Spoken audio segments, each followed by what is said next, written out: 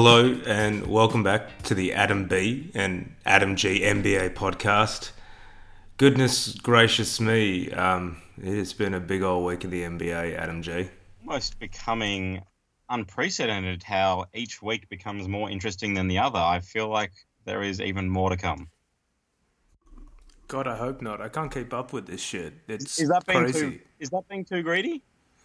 Yeah, it has been too greedy. You want off-season right now. Like, this Blake Griffin trade is an off-season Woj bomb kind of trade. Yeah, I'm kind of expecting that this is still the warm-up to some major playoff headline that we're not ready for yet. Because there's no way this can be. I don't want this to be the peak of the NBA season at the end of January. No, that's no good. That's no good. But it's hard to see how anything bigger could drop after this trade. It's Blake Griffin to Detroit. So the Clippers send... Sorry, mate? Yeah, should we run through it? Yeah, let's send it through. So the Clippers send Blake, Willie Reed, and Bryce Johnson over to Detroit in exchange for Tobias Harris, who's having a good season, Avery Bradley, who's not, Boban, and a couple of future picks, a first and a second. Well, heavily protected too, it looks like. 1 to 4. So, that first round pick is heavily protected through the next 3 years. However, I don't think the chances of the Pistons finishing in the bottom four in the lottery, right deep in the lottery, is there. So I feel like the pick's going to go straight to the Clippers at the end of this season. So initial reactions, Adam G. What did you think when this all went down? How shocked were you? I thought it was one of those joke Twitters, one of those fake Twitter accounts, a little bit of fake news, just trying to wind people up, and somehow it got spread. But when Woj came on with it, that was a holy shit moment. That was yes. I could not believe that the thing that they'd been talking about that they would never do, based on re-signing Blake Griffin at the start of this season, had actually happened. Yeah, and it was like a Danny Ainge level of coldness from the Clippers, because you remember in the off-season when they signed him to this big new fat contract, there was a massive courting process. They brought him into the arena. They did this whole visual light spectacular comparing him to Martin Luther King Jr. and Muhammad Ali, and said that he'd made a huge difference to the Clippers. And they did this fast forward 10, 12 years into the future and did like a mock jersey retirement for him in the empty Staples Center. And it's like, you're a Clipper for life. And to do that in July and then in January trade the guy away after 9 odd seasons, that's crazy. Did he punch another equipment manager?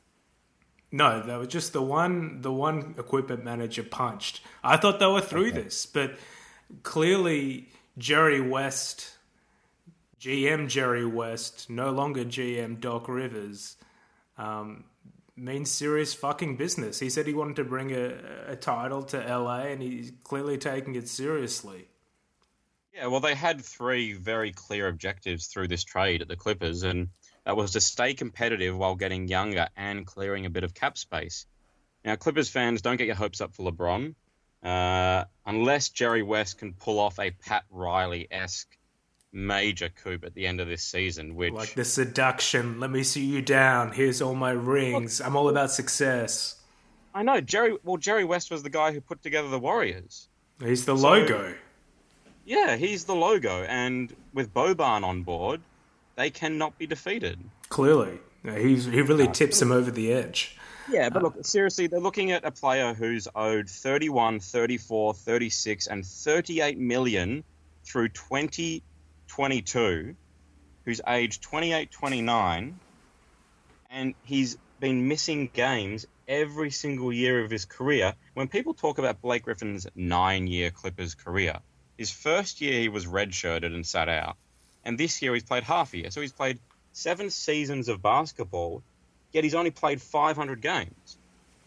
Yeah, he missed games every year. He's not performing at a high enough rate to be playing 60 games or 35 games through seasons, and then occasionally putting up an 80-game season and saying, hey, have a look at this. Yeah, I agree completely. And many people have said this, but you fast forward to him being 30 years old, so 2 or 3 years' time, and he's going to be paid $36 million. This is a guy whose game has always relied on athleticism, explosiveness, bullying his way into the paint. And although he's become so much a better mid-range, three-point spot-up shooter and a much better distributor, it doesn't bode well. You can't imagine them getting 4 years of productivity out of him, especially when you take into account his habit of getting injured once a season. Yeah, and $38 million a year, there is no guarantee the cap goes up high enough to make that okay. But you have to admit, it makes Detroit pretty legitimate this season to be a playoff chance, right? I think Avery Bradley was a net loss for them, and maybe demonstrative of how Brad Stevens makes players look exceptional because he knows how to fit them into a system. So they'll miss Tobias Harris, who's having a great season, but I'm very excited to see what Blake can do with Drummond, especially once Detroit gets somewhat of a decent point guard back. I would love to see them make a bit of a run. Yeah, definitely. And before we move off the Clippers, can we just say the first game at Staples Center for the Clippers post the Blake Griffin 9-year era, 16,000 fans attended. There were 5,000 empty seats. Well, this is the trade-off. And you know who wasn't there? You know which famous person was not in those seats and could have taken up one of those 5,000 seats? Who was missing? Oh, who is missing? Should we introduce our guest pod star for today? Giggling in the background here. The fiance, Jess? We have a new correspondent.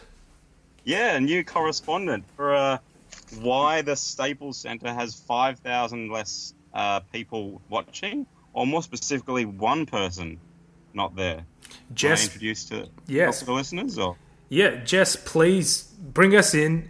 Show us your knowledge, because this is an area where we are blanking. Look, I have a guilty pleasure of watching the Kardashians quite often, and I must say, as soon as I heard about the trade, the first thing that came to mind was, what is Kendall Jenner going to do?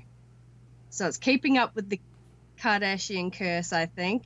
Which is a famous curse that's gone through many, many sports athletes, many sports stars, not just athletes. I mean, if we count Chris Humphries out, the other guys that have been affected by this are $100 million plus sporting athletes. What do you reckon, Jess? What's the initial... You got Jess. There's been a history of this curse. Tristan Thompson is a shell of a man currently, and James Harden had a shocking start to the season when he was dating one of those Kardashians. What does this mean for Blake, and what does this mean for the Kardashians?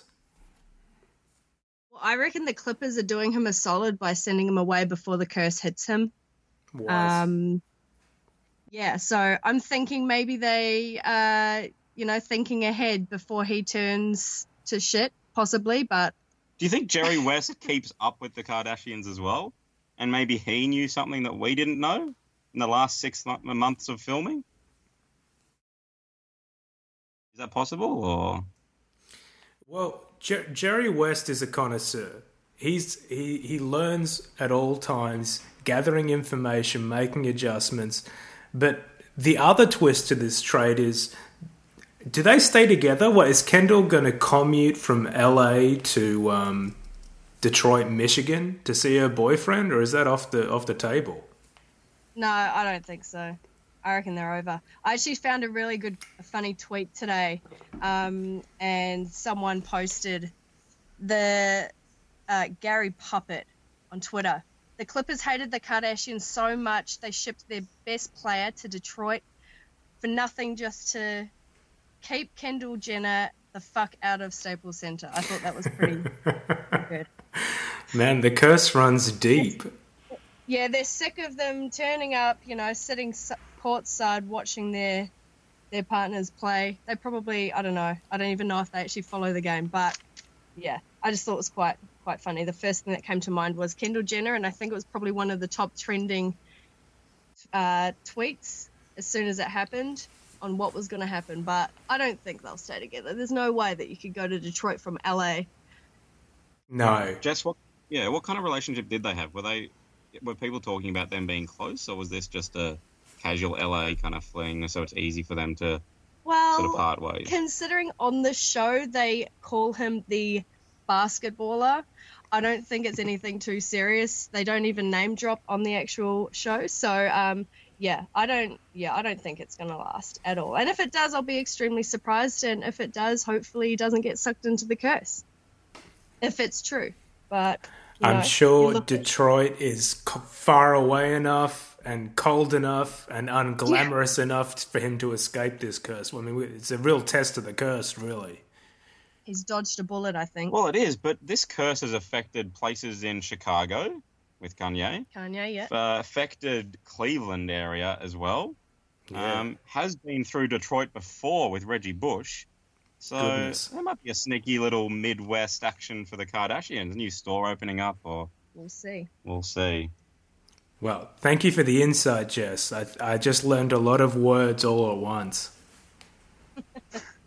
My pleasure. I think the best thing that I've learned from that is that they couldn't even name him in the show, and I feel like the basketballer could be a good nickname for Blake. Yeah, but you'd never know who they were referring to since they all seem to be dating basketballers. Exactly. Yeah. I mean, it could be any one of them that are underperforming. I think yeah. There's no good one. Most of them are big men that have been paid, that have then, after they've been paid, they should never have been paid. It could have cost James Harden like a career. We all saw him come back that summer kind of fat and slow and disinterested like a couple of years ago. I didn't even know which one he was dating, but I knew it was the curse. Yeah, which one was he dating? We dodged a bullet there. He was with Chloe, and I think after they split, that was when he came up second MVP for the year. Yeah, behind Russ. Yeah. Yeah. So, yeah, I don't know. Maybe on the show, if they don't mention your name on the show, then you're not cursed. So, oh, okay. Like Adam said, being obviously known as the basketballer. I don't know if James' name was ever dropped on the show, but obviously Chris, Lamar, Reggie, they were all dropped on the show in terms of their names. So maybe we've figured out the curse. If the name's mentioned on the show, then they're cursed, because the ones that haven't yet been named are the ones that have dodged a bullet and actually come back or done okay. Well, and surely GMs are going to start looking at this. Yeah, surely general managers and teams are going to be drafting and purchasing and transferring, trading for players without any former cursed body parts, or even a post-curse hype like James Harden. This is it. Yeah. And, well, speaking of relationships and being loyal, I think that between the Isaiah Thomas trade and this cold Blake Griffin trade after that, as I said, off-season seduction from the Clippers, I think any talk of player loyalty, team loyalty is officially dead and buried. Yeah, definitely. I think we all understand that now. Firstly, thank you very much to Jess for the angle on the Kardashians. Just tremendous work. Yeah, just whether or not, it'd be interesting to see what happens to Blake after this.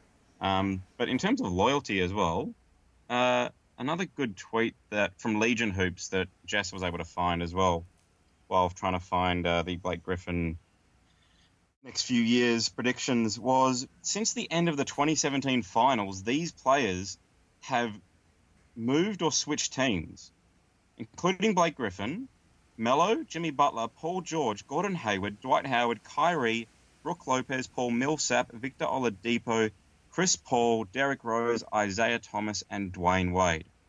That is an all-star roster who have left teams or moved teams in the last year. Yeah, and it really makes you go back and appreciate a guy like Tim Duncan or Dirk or Kobe. Yeah. Like, that was just maybe the last era of guys sitting still. of guys committing and a team committing to a guy and understanding the value of consistency and building a team around someone and a culture around someone. Now, man, fuck. The closest thing to a consistent culture you can find in the NBA would be around coaches. And you see that a lot in Miami with Eric Spoelstra, and now kind of in Boston with Brad Stevens. But players don't seem to be able to stick around long enough to make that deep an impression on a team and a city.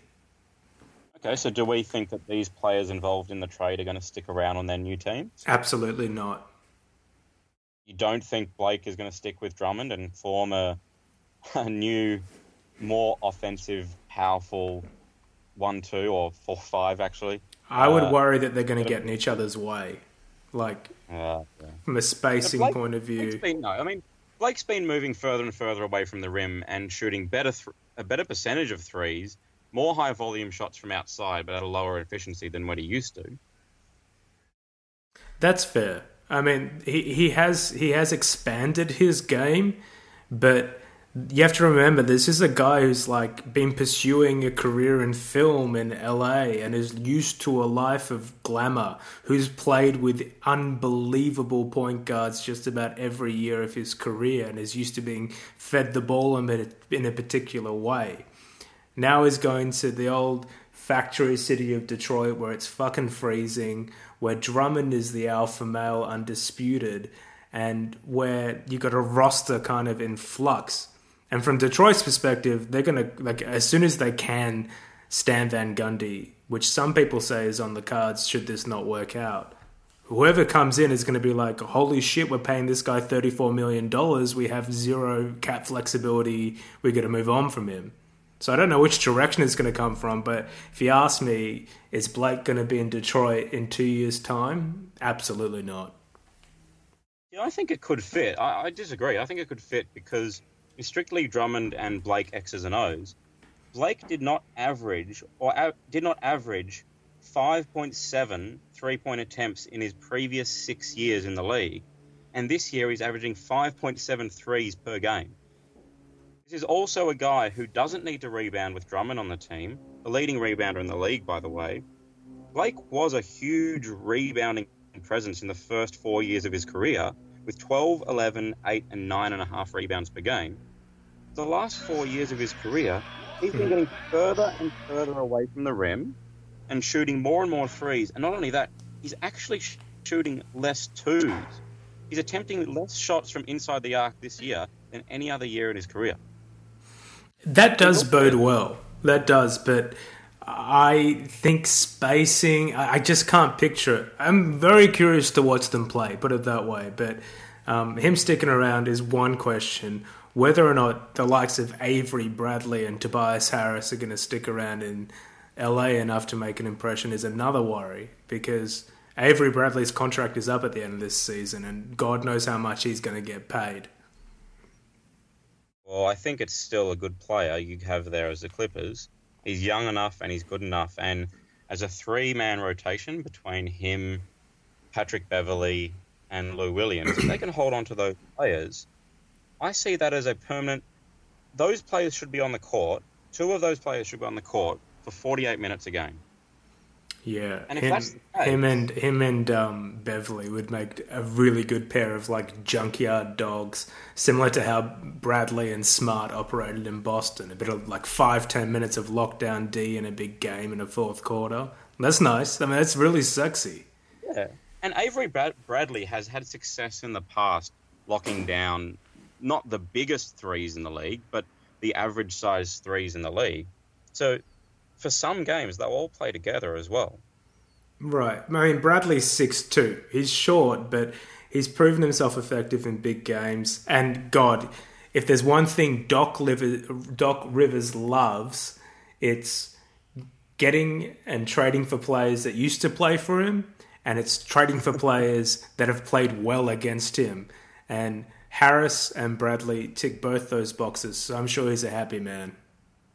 Oh, definitely. He definitely does that. Quick stat for the Blake Griffin lovers out there.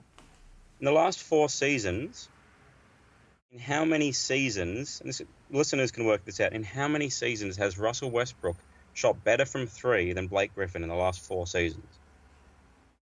Ooh, maybe one? One. In 2016-17, in that season, Blake Griffin shot 33.6% from the three-point area, and Russell Westbrook shot a very marginally better 34.3%. Every other season, Blake Griffin has been more efficient from outside the arc than Russell Westbrook. That's disgusting. I do believe this can happen. I believe, and on high volume this year, this can work. The Drummond-Griffin thing can work, and I actually believe, even though that can work, the Clippers still won this trade, just due to the fact that I like Tobias Harris, I like Avery Bradley, and I do like the picks they got back as well. And they got rid of that huge contract. Yeah, I mean, I'm not going to like Blake Griffin in 3 years, but for the next couple of seasons, yeah, if Detroit can make a run, well, we'll see about it. I hope they make the playoffs this year, because that'd be really fun against, like, even the Cavs or the Celtics, 1-7, 1-8, 2-7 kind of matchup. Like, that'd make the first round more interesting for sure. Yeah, definitely. All right. I think we've spoken enough about the Detroit Pistons and the LA Clippers. There is some sad news going around in the NBA as of late, as of Wednesday morning, or earlier this morning, Wednesday in America. Rasul Butler, and former NBA player for 8 different teams, most notably for me of the Bulls for 6 games. Him and his wife were involved in a car crash early this morning, and both, I think, passed away at the scene, if I'm not mistaken. Only 38, and it's certainly sparked a lot of memories from other people in other NBA rosters and around the league, talking about how good of a veteran and how good of a pro and how good of a person this guy was. So it's just sad to lose someone in such shocking and devastating fashion, I guess, this morning. Yeah, it's terrible news, and to be that young as well is absolutely shocking. You never like to hear that, and it's just a dark moment for the NBA. Yeah, and look, I wanted to mention that, and I wanted to mention that relatively early, because that is big news around the NBA and around the country this year, this day. But there has been other news around the league, and I don't want to be disrespectful by moving on to more positive or more outstanding NBA skill straight after that. But we kind of have to move straight on to James Harden. Yeah, ball is life, and Harden, wow, he's really balling. The first 60-point triple-double in fucking history. Ever. 60 points, 10 rebounds, 11 assists. And hold on, if I'm not mistaken, he got to 60 points with a 4-point play to seal the game in the fourth quarter. Yeah, in the fourth quarter, down at 56 with the previous franchise record holder, I think Lewis Murphy of the Rockets. I apologize if I get his name incorrect.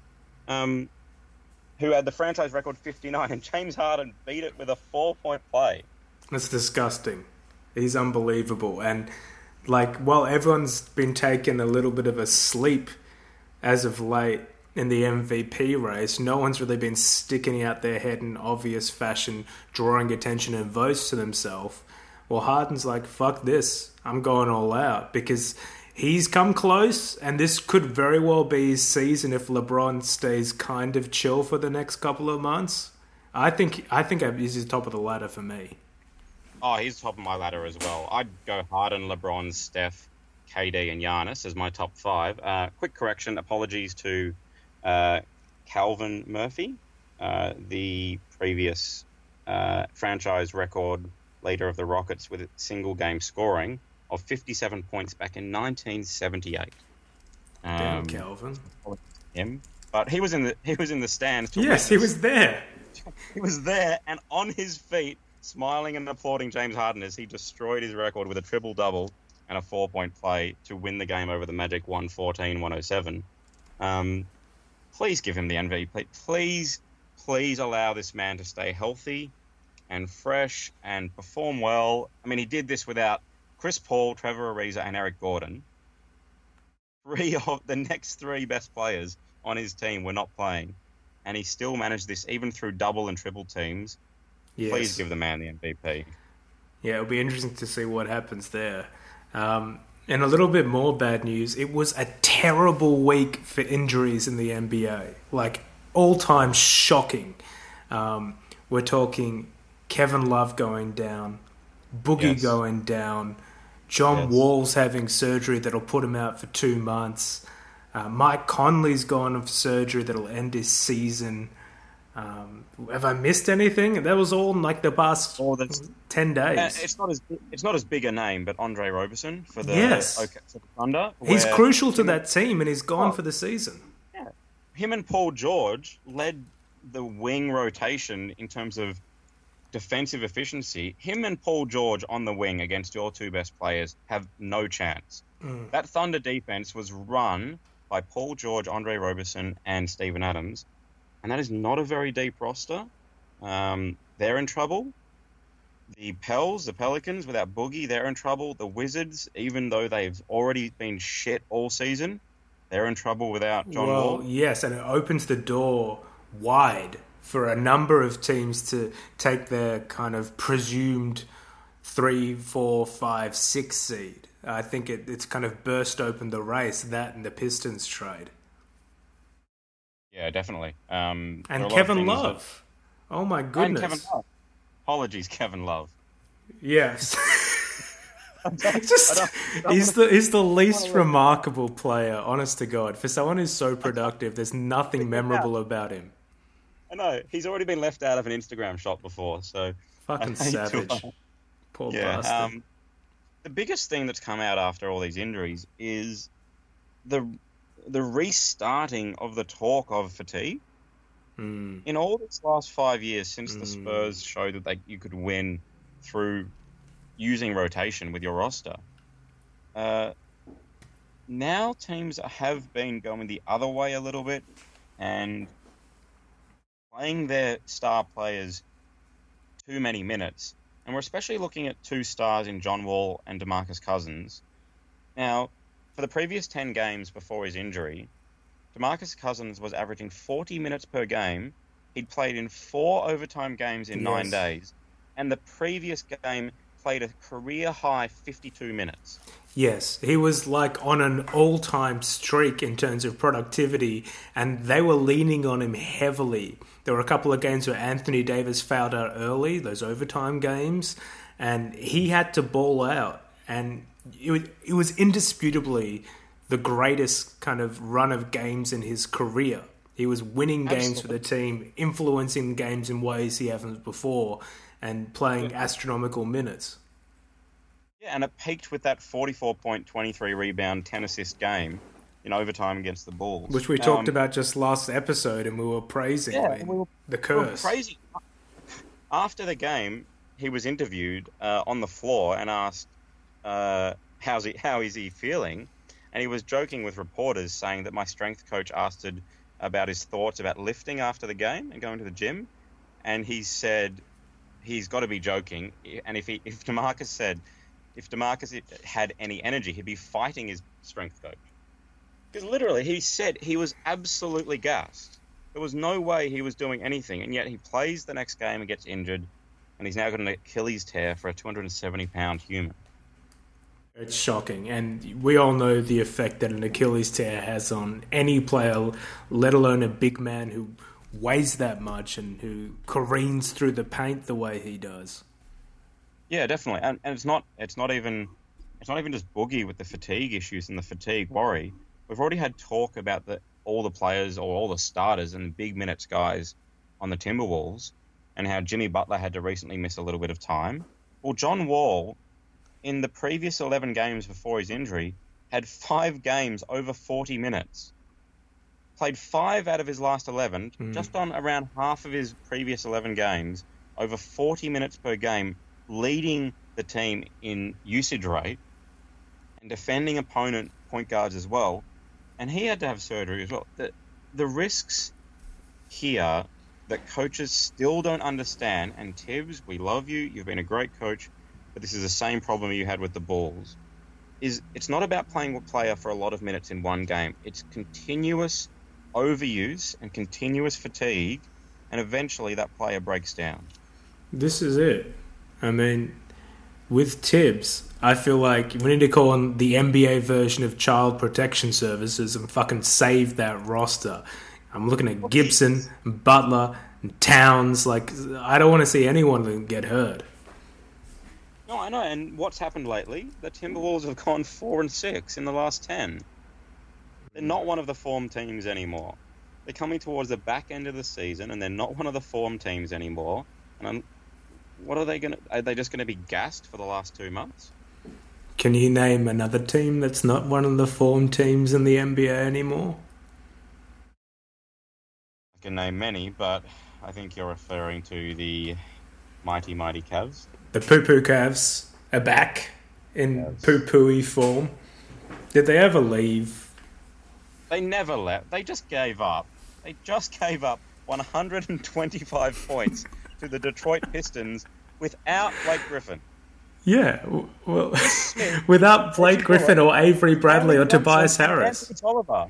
Yeah. Anthony Tolliver. Ish Smith was shredding them up. Ish Smith, he's been the bench backup to the backup point guard for many teams now. Oh, it's unbelievable what they can do. How they can give up 125 points to a team containing a bunch of dudes running around and Andre Drummond. I mean, shout out to the Danny Ainge curse of, Brad Stevens making guys look incredible and then trading them away for great value, and then you get what you're getting from, say, Jay Crowder, who I don't think anyone could reasonably say has lived up to expectations. No, and I watched that recent Cavs performance, that Pistons game.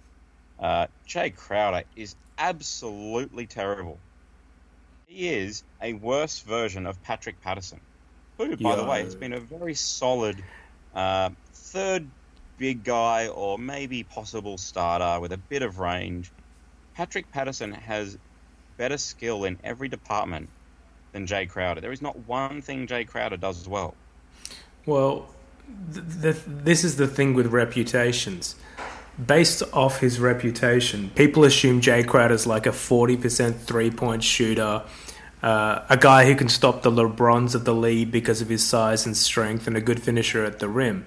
In reality, he's pretty spotty on defense. He misses a ton of layups, and he's like not even odds to hit a wide open three. He's not a starter. You made a great point. The biggest thing I saw from that game was he was absolutely terrified to go to the rim. Not to go to the rim, but terrified that once he was getting closed out on the 3-point line, and he did take a couple of hard dribbles towards the basket, he was absolutely the most scared and terrified player going to the rim that I've ever seen. He's 6'8". Can the guy please finish? He hasn't got the touch. He's too inelegant with his layups. He hasn't got the soft hands, and so you see this kind of brute force careening towards the rim, and the best result for him usually is just drawing a foul because he's an okay free throw shooter, but he's not. Put it this way, it's astonishing to me that he started on a Cleveland Cavaliers roster.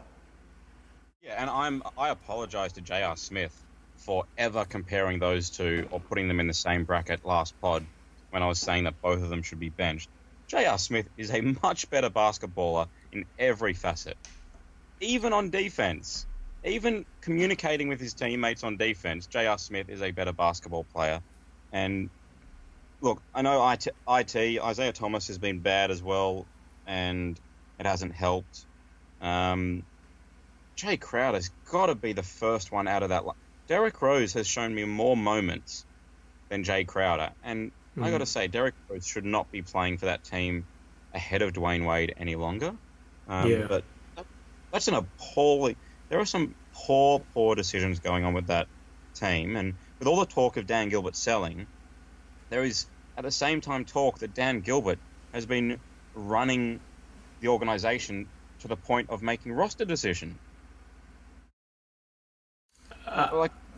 I think that it's unfortunate what's happened with that locker room. I know that. The naked eye tells you that Ty Lue has no control over that locker room. That it's LeBron's locker room.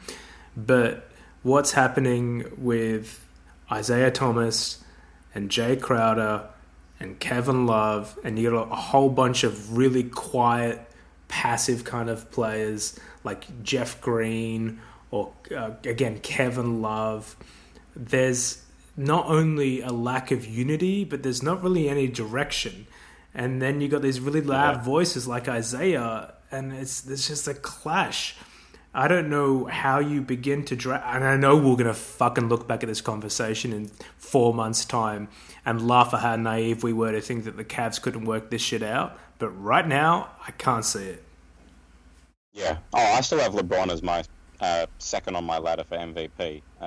He's still playing well. He still played well in that game as well. He had some absolutely bullshit buckets, off balance, two players closing in on it. Just some things that LeBron has been doing have been outstanding, but and look, even Dwayne Wade has shown up. Tristan Thompson is doing what he said he would do and what he's done in the past, and he's looked better since being in the starting lineup.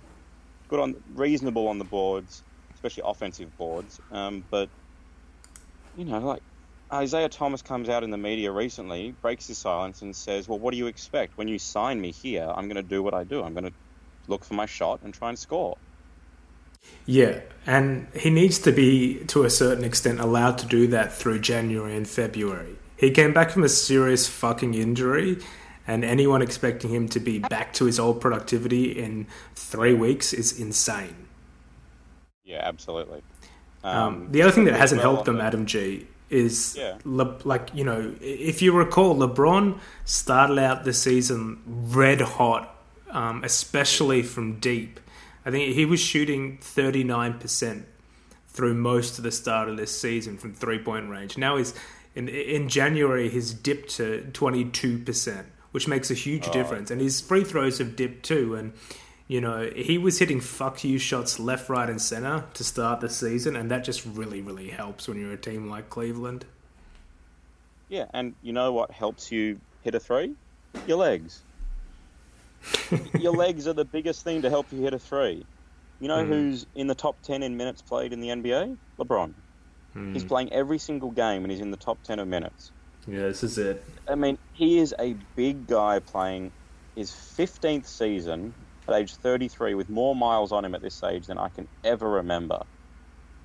He is 7th in the league in minutes played. This guy's... That's got to be a major reason for the lack of productivity from the three-point line, is that you can't see it, he'll never say it, no one will ever admit to it, but I mean, a better coach manages him better and helps LeBron keep his MVP case going, which is what LeBron wants, as we all know. But at the same time, he helps LeBron have a good season for an entire season. My question to you is, do you think these players are trying to get Tyronn Lue fired? Do you think this is engineered drama, dragging of the heels, lack of effort on defense? Do you think they want their coach? I don't think they want their coach. This seems like the exact same mood around the team for the last month of the David Blatt era. And that was a very unfair dismissal. I know he lost the locker room, but who can win over and keep that locker room besides LeBron? Yeah, that was unfair based on what he'd done. But the mood in the locker room was obviously a certain way, and changes were made, and they were the right changes. And we know they were the right changes because they ended up doing something that might not happen in that area of the world, in that area of the country, for a long time. But look, I always think with a lot of teams and sporting teams, the fish rots from the head, and this begins and ends with Dan Gilbert. Who sucks. Who absolutely sucks and burns bridges and is greedy and impulsive and immature. Yeah, and what do you think? What do we do just as general people in our own jobs if our boss and the person who is leading us every single day of the week comes in with that kind of attitude, it rubs off on you. You can't say it doesn't. You know the guy's there. You might not see him every day, but you hear stories, you speak with the guy, people tell you stuff. It becomes a horrible place to work, and it does not get the best out of everyone. And as we talked about in terms of solutions last week, I've mentioned that I thought Ty Lue needed to go. Now, if that helps because they can get a stronger voice in, and hopefully Dan Gilbert can shut up and not be involved, or Cavs' nameless GM can actually do something before the trade deadline as well, great. But at the moment, I'm beginning to lose faith that this team can turn around. Put it this way, I think that if LeBron James can get these guys back to the finals, it'll be one of his finest accomplishments. This is an especially discombobulated team, messy, inconsistent, really huge gaping holes on defense. If he can get them out of the East, I think, hang your hat, give him the MVP, because it's going to take a lot of work and some unbelievable performances to get them past, say, Toronto and Boston and whoever else decides to make a run. Yeah, and maybe even Detroit.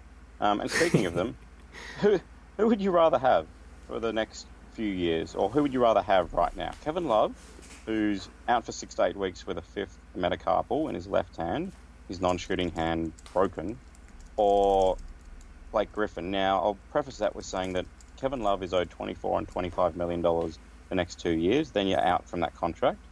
Griffin, we've already talked about. He's owed almost $173 million over the next 4 years. But we are looking at a Kevin Love who, apart from a short period of time between 2010 and 2011, has suffered 4 broken hands, a dislocated shoulder, Kelly Olynyk, and had surgery on his left knee.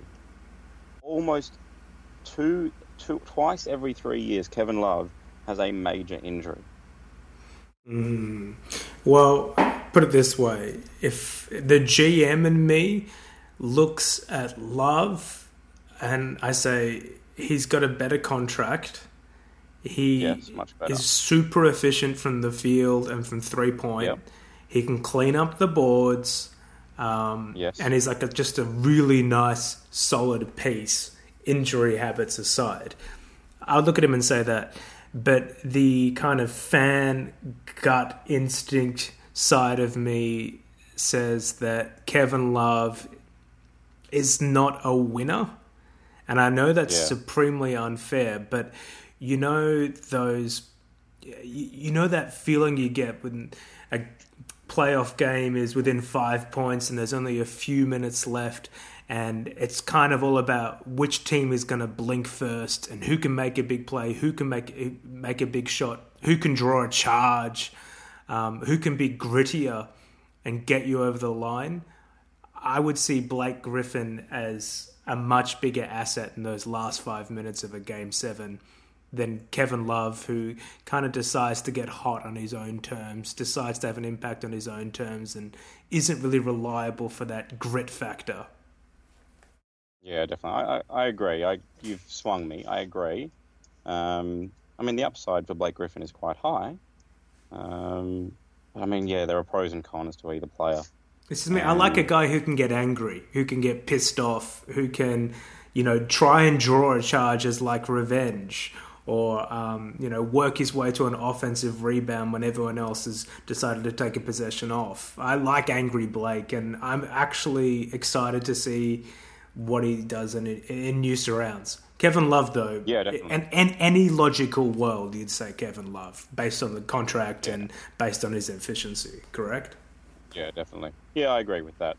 What about the changes to the All-Star teams then? All-Star weekend being Feb 17th, Feb 18th in LA at Staples Center. Team LeBron's been destroyed by injury. That's the real curse, man. Yes, lost John Wall, Boogie. We've also lost Kevin Love. Yeah. Now, Paul George and Andre Drummond have been drafted in. Does Ben Simmons just replace Kevin Love now, or what happens? I still think that it can't be Lou Williams. Lou Williams is in the West. So but he didn't have to draft from the East, did he? Or do the replacements have to be from the same conference? From the same conference. So Paul George replaced DeMarcus Cousins, and Andre Drummond replaced John Wall. So to replace Kevin Love, it has to be someone else from the Eastern Conference. Well, hold on. Who's left after Ben Simmons? Hold on. If they're being fair, so they replaced Wall with Drummond. And this is after Drummond bitched for a fair while. Yes. Right, so you replaced a guard with a centre. Yes. Why? And then they replaced a centre with a wing. Yes, so they're kind of short on point guards. So there's an argument for Ben Simmons, which I still feel like is a stretch. There could be a chance of like a Kemba. Could Kemba be inserted? Oh, that's possible. He hasn't had the best season, but he hasn't had a bad season. And he just hit his 9th 3-pointer of the night about 10 minutes ago. Is it possible for Eric Bledsoe to make it? Kemba's Hornets are 11th. It's not like they've been outstanding. Where do we... The definition of middling. Yeah, they are completely middling. Yeah, it could be Ben Simmons. It'd be interesting. I think they need a point guard. I remember Adam Silver, when Drummond came in, he said the thinking there was that he was next in line in coaches voting. I don't know if they're going to go through that system again to replace Love. But I think the most reasonable thing they can do is to give him some sort of, backcourt action. They need a guard. Yeah, definitely. Well, it should be exciting to see some of those things. KD playing with Russ playing with Victor Oladipo, KD playing with LeBron playing with Kyrie, which, by the way, all these storylines are on Team LeBron. I think the only one that I'm interested on, really on Team Steph, is to see how awesome Steph and James Harden could be together. And then, hey, we have Kat, Giannis, and Embiid all on the one team. Yeah, there's so much size, and LeBron has lost... 2 centers? I feel like they were an obvious favourite after that draft that him and Curry did. But now with these injuries, man, I think it's a different story. Steph and Harden and Giannis. That's fucked up. Then you throw in Embiid. Yeah. Up against KD, LeBron, Anthony Davis, and Kyrie. Can we just play 4-on-4 or 2-on-2? Yeah, no shit. Can we get rid of all these other players? It'd also be cool to see them do horse again or one-on-ones again. I'm interested to see how they experiment further with this format. I love getting rid of the East versus the West. I love upping the charity stakes for the players, so hopefully they give a shit for more than 2 minutes and don't just try and pad their stats and win the MVP. It's going to be a good game, I think. Yeah, well, $350,000 goes to the winning team's charity and $150,000 to the runners-up, or to the losing team's charity. So that's it's a good start. It could be more considering the size of the NBA. Who do you think was drafted last, by the way, in the All-Star drafting by Steph and LeBron? I reckon... Do you think it was... It was Lowry. No, it wasn't Al Horford. I think it was Lowry or DeRozan. Well, DeRozan had to be picked on the starters, so that saved him. He was definitely the last starter. So he couldn't have been last. Okay. Yeah, he was definitely the last starter. Okay. He was number 10 for sure. Yeah. So maybe Horford or Lillard. It had to be someone on Steph's team, right? I'm kind of hoping it's John Wall was drafted last. Now, I know he's injured now, but with all the talk that the Wizards do, I was kind of hoping that Bradley Beal was drafted before John Wall. Yeah, I hear you. I think that as much as I love Al Horford, and I think he was a huge reason behind Isaiah Thomas's success last year, and he's so fucking underrated in a system, Al Horford. If you look at, you're thinking like Steph, you're thinking like LeBron, you're like, who do I want to play with? Who can have impact? Who will be fun? Who do I, bond with? I don't know if that's Al Horford. But who likes fucking Kyle Lowry? No one wants to play with Kyle Lowry. No one. Kyle Lowry wants to be the man even these days, so he's going to be talking very, very loudly throughout these games. Get that fat ass. No, yeah, I reckon it would have been Lowry or Horford. Or Lillard, Yeah. who always complains about All-Star shit, despite the fact that he's previously been Always. voted in. I hate the whiners, man. I was kind of hoping they just wouldn't select him again. Stop whining, Damien. Play better. Just be better, man. Put your head down. Win Get your team to more. a winning record. Yes, exactly. Okay, great. You're halfway through a season and you're 28 and 22. Do better than that. There are a lot of teams with injuries around you. Yeah. You better not. Damian Lillard, if you let the Pelicans catch you, now that they've lost DeMarcus Cousins, can we revoke his All-Star vote? Well, let's see you fucking earn it, D-Lil, alright? And I think we can end it on that note with a stern message to Damian Lillard to stop complaining. And also to Andre Drummond, shut up. And Lou Williams, stop bitching. I don't like this pouting. Be better. Can we also say a fond farewell to Nikola Mirotic, who will most likely, by the time the next pod arrives on your app or iTunes, for all you listeners, Nikola Mirotic will currently sitting out every game up until February 8th. I'm sure he'll be on the Pelicans or somewhere else. Bye-bye, Nikola Mirotic. I really liked your beard. Oh, yeah. And also, there's going to be a buyout in New York, it looks like. Well, an attempted buyout of Joakim Noah, because that $72 million contract is looking dank. He's refused to play. They've said just sit down till the trade deadline's over. I don't know what they're fucking going to do with that contract, but what a disaster. Joe just wants a tan and he wants to be with some very beautiful women. And that's what he does best these days. Yeah. The West Coast is very lovely weather at this time of year, actually. Southern California. So, Joe, come and join me. Who's going to take that contract? He's averaged less than 6 minutes a game this season. He's scoring 1.7 points, 2 rebounds. There are players in the G League who have averaged more minutes for an NBA team than Joakim Noah. Man, those are dank numbers for a $72 million player. Yeah. Woo! Yeah, that's a stinker. That's too much. We'll leave the listeners with a couple other things that might be coming up on next week's show. Right a little bit of discussion on Anthony Bennett formerly of the Cavs versus Markelle Fultz, and if their career paths are going down the same direction, because it's getting worrying with Fultz at the moment. Those videos of him doing warm-up shots before the team comes out are mesmerizing. The Fultz warm-up shots. I can't stop clicking. Hey, there was one where he hit a full-court shot behind his back, but then he missed 2 free throws in a row. So, maybe... There's one where he was shooting with, his left hand and then his right hand, then his left hand. I'm like, just pick a shot, please. Pick one. Well, that'll be on next week's show. Do you know how are your Knicks? How are your Celtics going actually up against the Knicks?